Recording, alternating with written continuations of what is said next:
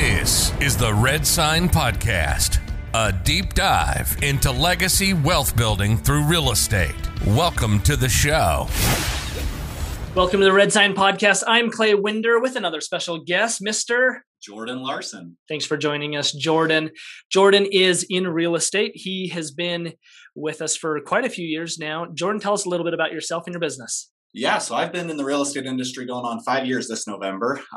Jumped into it as a brand new 21-year-old and quickly jumped onto Red Sign team. I've played a lot of different roles in real estate. I've gone from a solo agent to an agent on a team.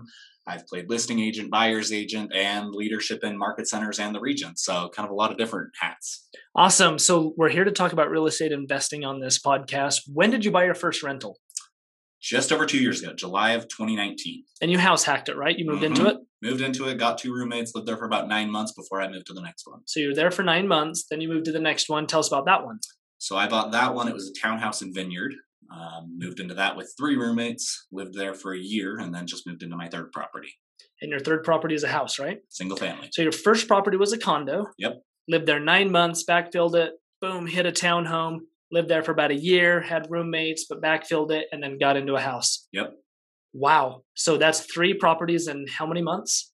22 months. That's pretty good. Good job. Thank you. What's next? That's what I'm trying to figure out. I got here faster than I anticipated.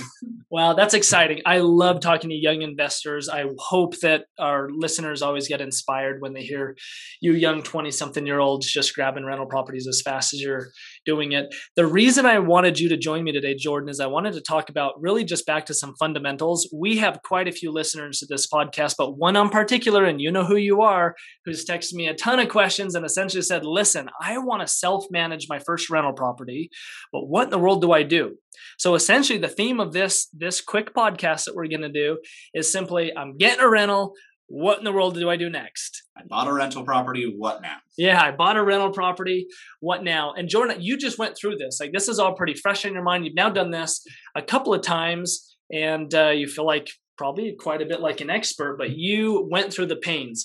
So the first question people always ask is, okay, and we've talked enough on other episodes about how to find the rentals, how to finance them, how to save up the money, how to kind of structure that. The purpose of this is more or less on the management side or just kind of the structure of the business of it. And so, but we're going to keep these kind of quick. I want to just fire away a whole bunch of just kind of maybe somewhat basic questions, but not basic to everybody. So I do want to get these out there and let our listeners know kind of the quick answers, and then other episodes we'll dive deeper into each of these. So right out the gates, let's just talk about the difference between self-managing your properties versus a property manager. Do you self-manage? So I self-manage one and I have the other with the property manager. Interesting. So you've got both. So good example. Do you prefer one over the other? I would much rather give it to a property manager. All right. Now, say that but most people, I would argue, usually do their first one on their own. So that's what I did. So the first property at my condo in Lehigh, I self-managed. I've self-managed it from the day I bought it. It's worked out really well. My second property, I self-managed for the first year. And then when I moved out, realized, you know what, it's more work than it's worth my time. So that's when I decided to hand it over to. And that was just a few months ago. Mm-hmm. Awesome. So when you went through this for the first process, the question I get a lot is, how do you select a tenant? And do you have any biases toward different types? Now, obviously, I don't want to dip into discrimination or different classes, but I think that's a fair question. A lot of people say, do you prefer singles, boys versus girls versus families with little kids? Do you allow pets? Do you how do you judge that? Yeah, so that's interesting. So when I was finding tenants for my first property, I was living there. So it was important to me that it was somebody that I could live with. Having moved out of it, really, I prefer young single professionals. So I rent both of my properties out by the room instead of as a whole unit. And so I really look for those young single professionals that are fresh out of college, working a job, making good money, but aren't ready to go buy their own home. Awesome. Asterisk right here. Check with your CC&Rs because I know for a fact that Jordan is breaking the rules. He probably doesn't even know this, but just today I got an email from the same association where his townhome is in Vineyard that says, remember everybody, you cannot lease per room. You have to have one lease per entire unit. You can't do nightly rentals. You can't do this and that. We got the whole spiel like 3 hours ago. Did you see that email? Yeah, I read that email. But here's the thing. We still all do the student thing. You just got to be careful. And I've done this for years just kind of naturally. There is value in having essentially one person that does have the whole responsibilities of the entire lease under their name. And then essentially, in essence, they're subletting, or more or less, they're the house president is kind of what I call it. And then their roommates all Venmo that money. They make they make one payment, but all the names are still on the lease. So it's still like one lease, even though it's kind of per room. There are ways to do this the right way. And that's not contrary to what the HOA wants. They just want to make sure that they're doing the best they can to manage just the overwhelming amount of people that sometimes these landlords are packing into their properties. Yeah, and that's for me. I only rent private room. I don't double people up in rooms. I want it to still feel like a good space that people are comfortable living in. Do you like girls or boys more to lease to? I get this question a lot. That's why I'm just and I'm not saying discriminate, but this is a question that people ask, because if you're going to do young professionals or students, girls or boys? People ask me that all the time, and honestly, it depends. I've had them both, and there are pros and cons to both. Boys tend to be a little bit harder on the property, but are much less drama. Correct. And I've had girls that have some of my roughest properties were single girls, but they were fresh out of mom and dad's house. They were 18-year-olds, and they just didn't know how to live on their own very well. And so I got a lot of just silly service requests, a lot on the garbage disposal. I'd show up and there's eggshells down the sink and like asparagus. I'm like, come on, you can't put eggshells down the garbage disposal. And they just didn't know.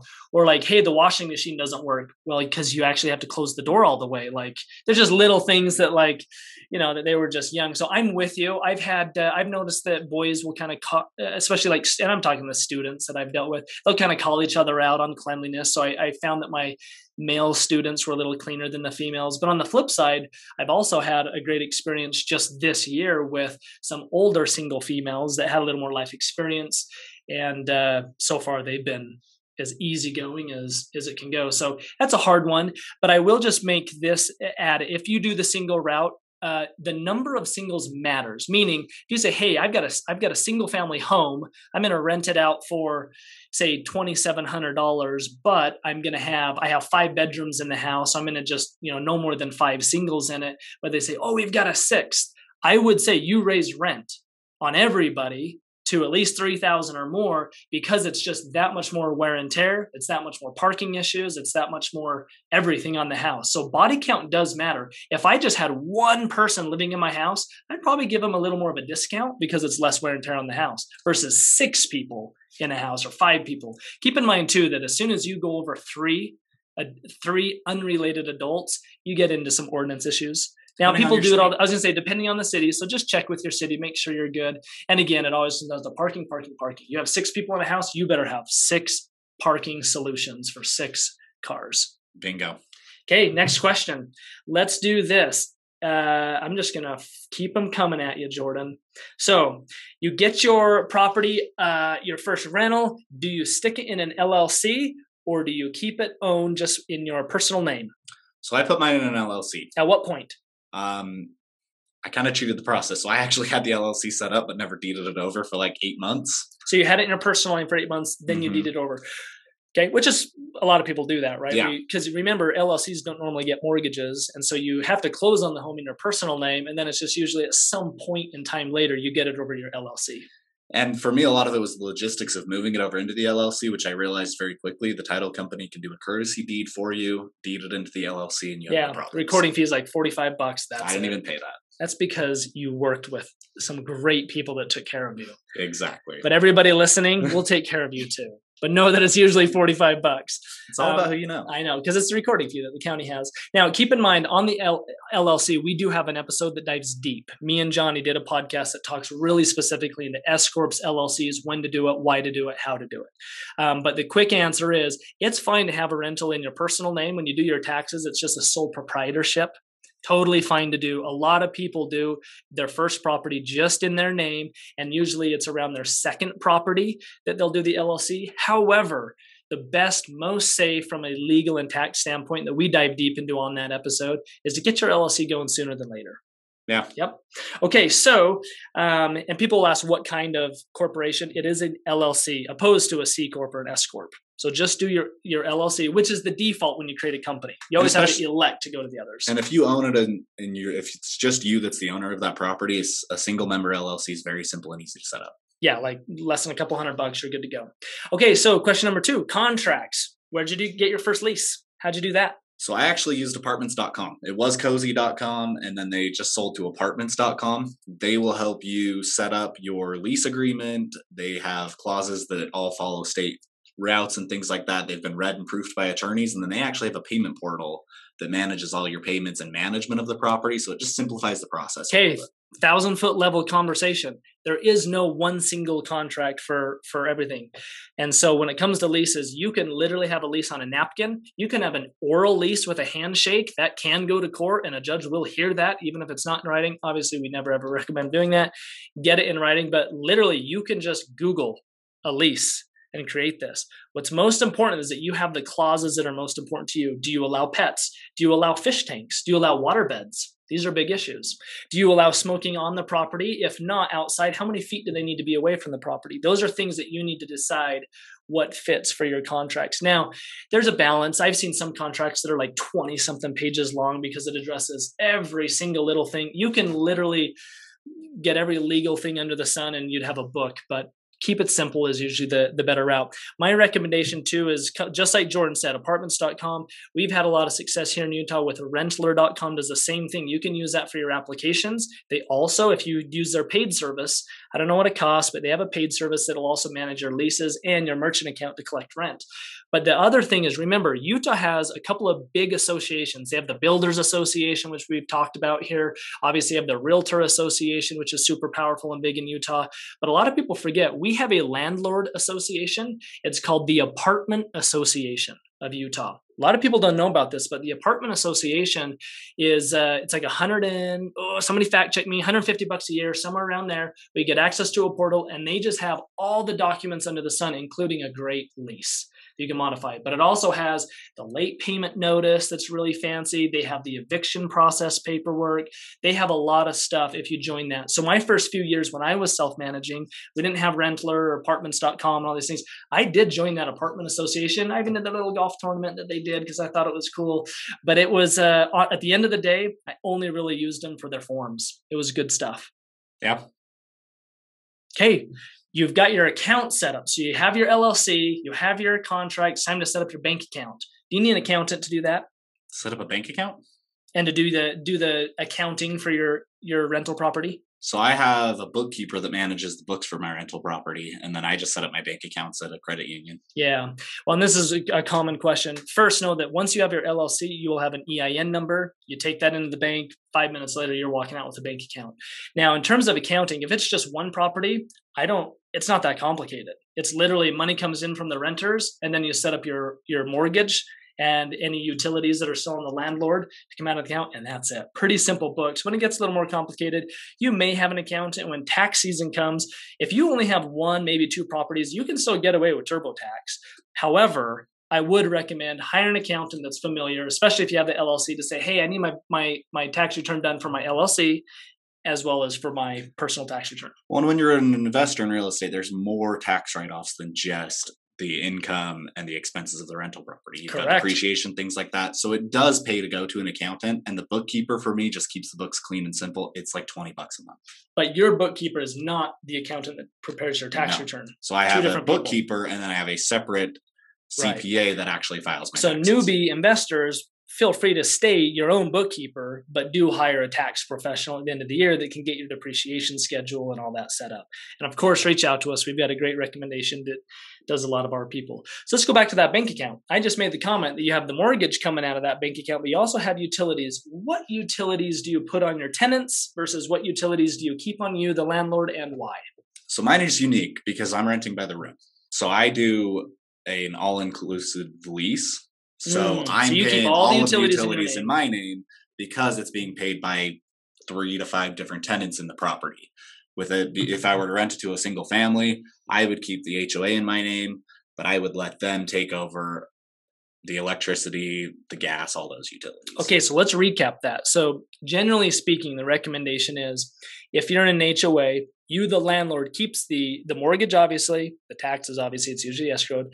But then on top of that, you keep the HOA in your name. Why? It's part of owning the property. It's the amenities in my mind. I could pass that off to the tenants, but it just doesn't really make sense. Yeah, it's usually the value proposition of the property are the amenities. So as a landlord, if you're going to charge your $2,700 a month, you've got to offer up, the HOA as part of the value. And to me, it's more important to have solid tenants that are going to pay on time and that are going to be good long-term tenants than trying to nickel and dime them and make an extra $50.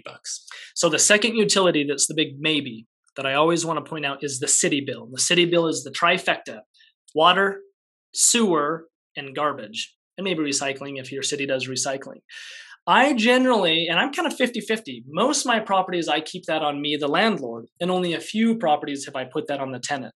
The reason I've kind of defaulted to keeping that in my name is, keep in mind when it comes to sewer bills, if you don't pay your sewer bill, they can't just shut it off. So what happens is it accrues, and when it gets to a certain point to go to collections, they will send you, the landlord, to collection or even lien the house. They do not care about the tenant. So it's hard to collect.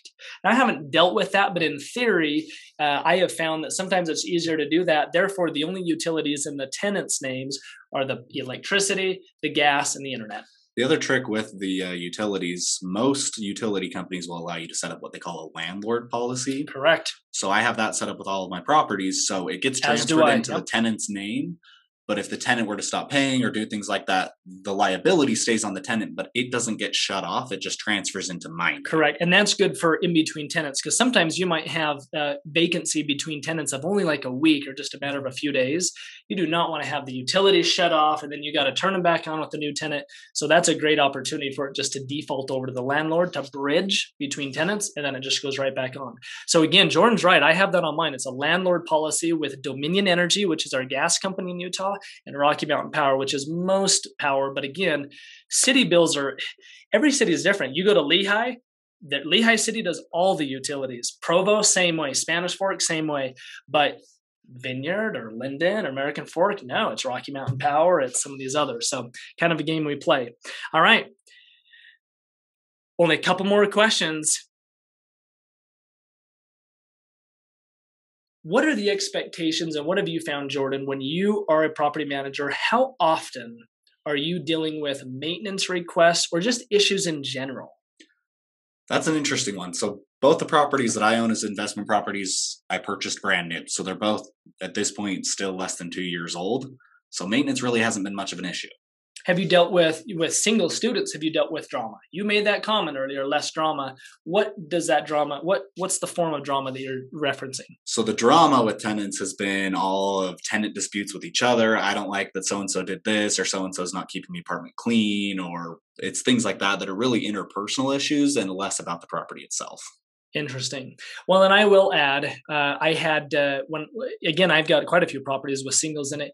Usually it's tattletelling, which is annoying in some things, but it's really good on others. One that my wife and I dealt with on her rental property that she got before we were married that we still have. She had a phone call that came in, and it was one of the single gals that said, "Hey, we've got a roommate that's got a dog in a room." And we thought it was just like, she was just watching it for a day. It's been here for 3 weeks. And so it was a good tattletale, because then we had the confrontation of, hey, no pets, and especially like when you have a roommates, like a dog is kind of a big deal when you've got 4 other roommates in the house, and we had to address it. But that is an interesting question of how often you deal with it. I usually tie that with the age of the property. And you've heard me make comments that when I first got into real estate investing, I was all about the BRRRR method, the BRRR, buy, renovate, rent, refinance, repeat, if you want to add the last R on there. And I did tons of old houses. Well, guess what? The older the home, the more Home Depot runs you'll have. And so there's some properties where I was doing a Home Depot run or coordinating with a handyman about monthly on some of these things.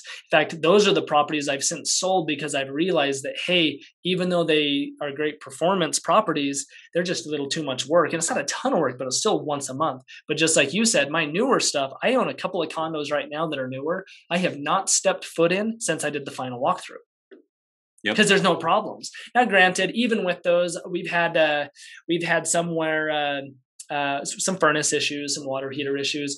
And what I would recommend, though, is don't be that absentee unless you have a property manager. If you're managing it yourself, I recommend that you are visiting your property quarterly, but at a minimum twice a year, and you're going to do a couple of things. You're going to use the excuse of I'm just swapping out furnace filters or bringing in extras, but you're really doing an inspection. You can make it a formal inspection. Property managers certainly do, but even just to run through and just check on your property. Make sure you don't find a dog in the back bedroom, or make sure you don't find 3 people piled up in a bedroom somewhere and that they're, breaking lease. So check on it. And again, the furnace filters tenants never change the furnace filters. So if you're not doing it, you better have somebody that's doing it, because you cannot rely on tenants to ever, ever, ever change a furnace filter. Agreed. And the other thing I say is, like, when I go check on my property quarterly or twice a year and I'm changing the furnace filters, I'm looking for all the things that may be going wrong in the property or the tenant's breaking lease, but I'm also looking for opportunities to compliment them and thank them. If you get really good tenants, they'll stay for a long time. So yeah, I've dropped crumble cookies off to my tenants before to just say, hey, like, thanks for being great tenants. Yeah, totally true. Johnny and I started doing, well, I don't think we've done it the last couple of years, but we had a couple of years in a row where we would send Home Depot gift cards for Christmas. Why would we do Home Depot gift cards? Your house. Exactly. We got kind of a double whammy. They were like, oh, you're the coolest landlords ever. Gave us a gift card. But it was Home Depot. But it also gave me the excuse of like, look, like if you need to swap out light bulbs and stuff that landlords don't have responsibility over, now it's like, well, I got this $50 from my landlord. I'm going to go buy the light bulbs. I'm going to go buy little, things to maintain the property and make it a little bit better. So, all right. Last tough question. Have you ever had to evict somebody? I have not. Okay, so you're lucky. So let's talk about that though, because that's a common question of, hey, I got this tenant. I thought they were great. They've been in here for 6 months, but they've broken lease in some fashion, whether they've got that dog in the bedroom, whether they just haven't paid, whatever it might be. How do you go through the eviction process? So just a couple of things. First, know that there is some laws that dictate how we go through this, because there have been plenty of landlord abuses, in history, and we're all aware of those. Generally speaking, though, the eviction process is fairly simple, and that is you need to provide written notice on how the lease was broken, and generally it's a 30-day notice that they have. Now, most people can go through that process. You get good communication. It might be very uncomfortable communication, but they'll be out within 30 days. But what if they're not? What if they say, Jordan, screw you. I'm staying here. You got to kick me out. Do you show up with you and your thugs and just pick up their stuff and throw it out on the curb? It's my understanding you have to go through an eviction attorney, right? So there's 2 ways. So you can hire an attorney, and there are great attorneys that this is like their specialty. But know that it's the sheriff department for counties, not cities, that do this. They don't like doing it, but if you look on their website, they do have a process, but they require all the legal paperwork to be really ironclad before they will actually show up and escort somebody off the property. That's usually why you do hire an eviction attorney to go through this process. Now, I have gotten lucky. I've always been able to negotiate. I have done evictions. I've done a couple of them, and I've had a property manager involved on some, and we've always just simply worked it out. It's been a little ugly. We have had to threaten that we would go through the attorney process, but at the end, we just worked it out.